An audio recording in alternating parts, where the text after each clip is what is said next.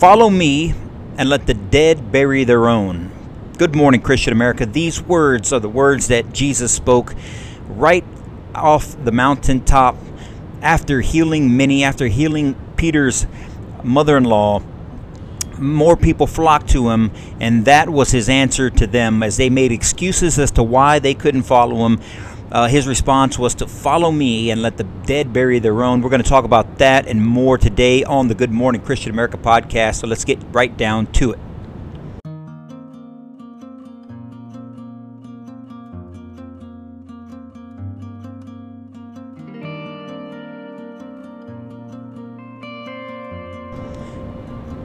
So good morning, Christian America. Welcome to the Good Morning Christian America podcast. Eddie here with the Christian American community and the Christian American T-shirt company. Coming to you on this Wednesday, as we do every other Wednesday, as we step through the New Testament. Right now we're still in Matthew chapter 8. And to get you guys caught up in case you missed last Wednesday's podcast,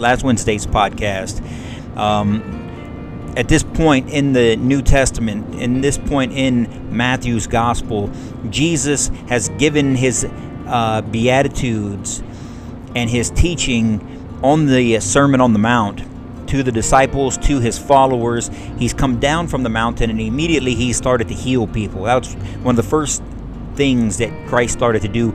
And of course it is, because if you had just started your ministry, you had probably started it because you recognized the sickness and the illnesses of the world and of the people of the world.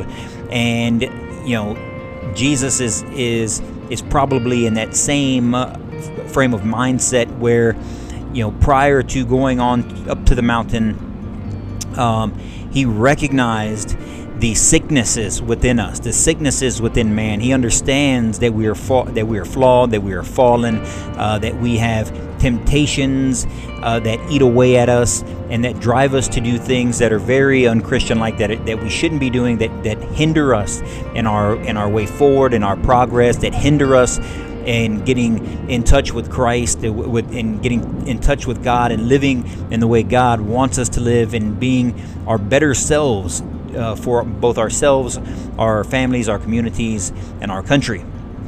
So it only makes sense that upon giving these truths to his followers, that he would come down and immediately start to heal the people that were sick.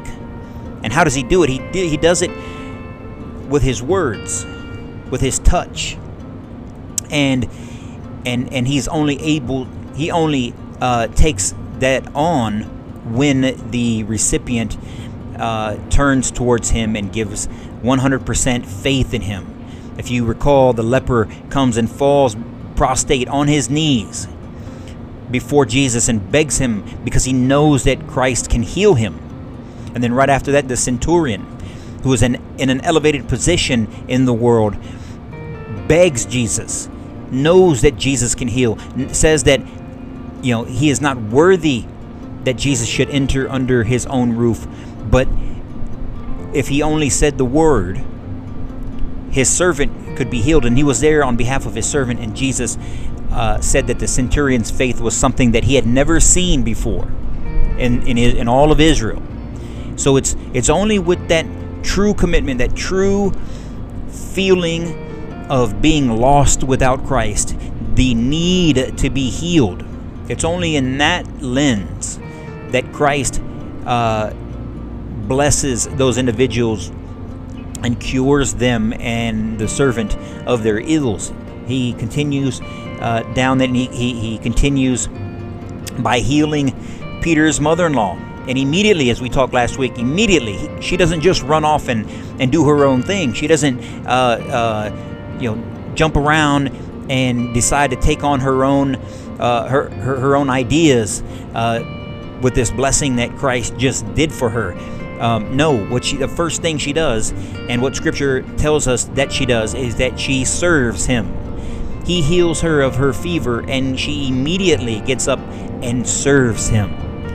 Oh, isn't that what we're all called to do? Isn't that what we, as followers of Christ that have been healed, that are being healed bit by bit, slowly but surely, working our way towards Christ, when he gives us these blessings, isn't incumbent upon us that at that point we put away our childish things, as Paul once said, and act as an adult and serve Christ for the blessings that he's given us. Isn't that what we are called to do? Doesn't Peter's mother-in-law set that example for us? So it's in this that we enter into this passage this week, where people now are starting to hear about Jesus's healing power, and people now are starting to believe ever more, and more followers are coming towards Jesus, and they want to see him, they want to touch him, they want to experience his grace and his mercy and his powers. And so Matthew 8 chapter 18, or Matthew 8 verse 18 states, when Jesus saw the crowd coming around him, he gave orders to cross to the other side of the lake. Then a teacher of the law came to him and said, "Teacher, I will follow you wherever I go." So here you have the religious order, someone who is educated in the religious way, someone who is esteemed in the world, but fully recognizing the authority of Christ, the authority of Jesus and his ability and his words here on earth, and pledges to follow him wherever he goes. And Jesus' response to that is, foxes have dens and birds have nests, but the Son of Man has no place to lay his head. And then another disciple said to him, "Lord, first let me go bury my father." In a normal sense of the word, in a normal sense of this world, you would we wouldn't look down upon somebody who was trying to take care of his family arrangements. If he had a death in the family, a father is someone very close to their son or their daughter, an esteemed person in the community, in the family, and if someone like that had just passed, it would only seem natural that we would want to go back home and take care and bury our father appropriately with all the manners and customs that we are all accustomed to. So just stopping right there, you don't see anything out of the ordinary, at least as human beings and as our rationale, in our rationale. But we aren't Christ. We don't see that higher picture. We don't see that larger picture. Christ's response to this man is astounding, because Jesus says to him, "Follow me and let the dead bury their own." That's a powerful statement. What Christ is saying here is that I'm only here for a short period of time, and regardless of what else you have going on in your life that you think is more important, nothing is more important than I am. Nothing is more important than following me and listening to me and experiencing what I'm about to show you, reading the revelation that I'm giving you. Right, in 2019, that's what it's like. We have Scripture, we have the stories, we have the sacred Scripture that has given us Christ's mindset, his thoughts, his action, his teaching, his words, his love, demonstrated his compassion. All of these things we have, and within our own lives, within our own earthly understandings, we can easily make an excuse as to why we don't spend time in the Scripture, why we don't spend time on our knees praying to God, having that conversation, witnessing what he's given us, witnessing the blessings he's bestowed upon us. It's easy to justify that with our earthly minds, with our human frailty and our being fraught with with just the small-mindedness of the world in which we live in, because we don't have that overarching view, and it's hard for us to grasp and to understand or to sympathize, empathize in that larger scheme of things. Because if we just lost our father, if we just lost our mother, if we just had a death in the family, that would take so much priority. It would hurt us so much in life that we would definitely want to mourn and to try to heal and to be a part of our families and build and build that relationship with those who are still around. But Christ is trying to tell us to push past all that, push past those earthly struggles, push past those worldly problems. Instead, he has the solution. He is the ultimate solution. His word, his message. Now imagine that. Imagine this man who we don't know his name, who wants to follow Christ, who is there in person, is able to witness these miracles. And if he chooses to follow Christ for the rest of the 2.5 years that he has on this earth, all of the miraculous miracles that he's going to be able to witness and to take part in, we may know his name. His name may ring out for the next 2,000 years after this death. He may be a part of this story forever and ever. He would get a chance to see what very few people were able to see. He would have a chance to witness what very few people had a chance to witness, the miraculous wonders of Christ Almighty. Maybe this man would have been exalted enough up to the mountaintop and seen the transfiguration that was to come later on. Maybe this man would have been able to see Jesus calm the seas. Maybe this man could have been able to see Jesus walk on water. Maybe he could have seen Lazarus risen from the dead. He could have seen all of these things. He could have witnessed these things. He could have been healed. He could have taken part in the greatest story ever told in the history of the earth. But he couldn't see past his own earthly desires, his own earthly problems, and so he missed out on all that. And Jesus said to let the dead bury themselves. Let the dead bury themselves, saying that if you don't follow me, and these other people who don't follow me, they're dead. They are dead. They will live their life on earth, and then they will go by. And they will not spend eternity with me or my Father in heaven. He's saying they're dead for eternity.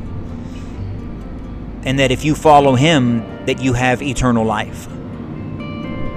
And so in 2019, we have to remember that, because we don't want to be left behind.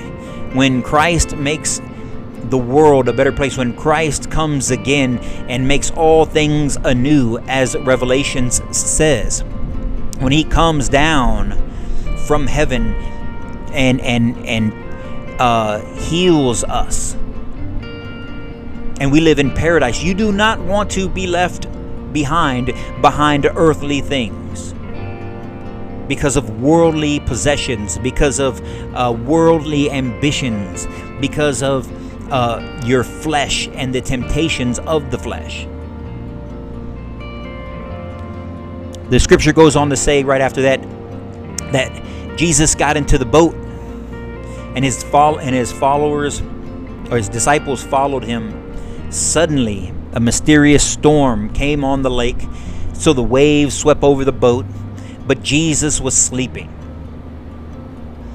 And the disciples went and woke him, saying, "Lord, save us. We're going to drown." They've seen some of his miracles already, and they're worried. They're worried about their own flesh. They're worried about their own future. They're worried that about their own lives. And so they wake up Jesus in his sleep, and he replied, "You of little faith, why are you so afraid?" Then he got up and he rebuked the winds and the waves, and it was completely calm. And the men were amazed and asked, "What kind of man is this? Even the winds and the waves obey him." That, my friends, is just another example of the power of Christ.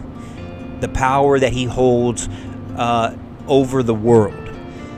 The power that he holds over us to heal us, to calm us, to free us from sin, from anxiety, from fear, from the dangers that this world is fraught with. It's loving him and knowing him and putting your faith in him. He can calm the seas. He can calm the winds. He can calm the franticness of your heart and of your mind. He can heal you of the anxiety that you feel. He can heal you of the fears that you have. of failure, the fears of a lack of love, the fears that the world is passing you by, the fears that you will not live a meaningful life or a purpose-filled life. All of those things can be relieved. All of your pains and your worries and your agonies and your anxieties, your stresses can be relieved if you turn towards Christ, if you have faith in Him. Not little faith like He tells the disciples, but complete faith in Him. If you have complete faith in Him, He can heal you of all these things. And what you're going to find out here in the coming readings is that's exactly what happens. That people know who Jesus is. Even the demons that are possessing humans knows who Jesus is. And they are fearful of Him because they know the power of Him. And He's able to heal and drive out demons in our lives, in our own lives. So, ladies and gentlemen, remember that as you travel throughout your day, as you look to do, to live your life, always keep an eye on Christ. Put your faith in Him. Put your love in Him. Put your trust in Him. He can calm the seas. He can heal you if you're able to put away those worldly things, put aside those earthly things, pick up your cross and follow Him. It's not always easy, but the reward is greater than anything you've ever imagined. And with that, ladies and gentlemen, before we get out of here, we want to let you guys know that if you want to contribute to the Christian American community and the Christian American T-shirt company, you can go to ChristianAmericanTees.com and pick yourself up a Christian American tee, tank, sweatshirt, hoodie, iPhone case, coffee mug. We just released some the Christian American hats, so not bad, $24.50 on ChristianAmericanTees.com. So pick yourself up Christian American hat. We also got some tote bags also. So for all of you guys that want to go green and bring a bag into your local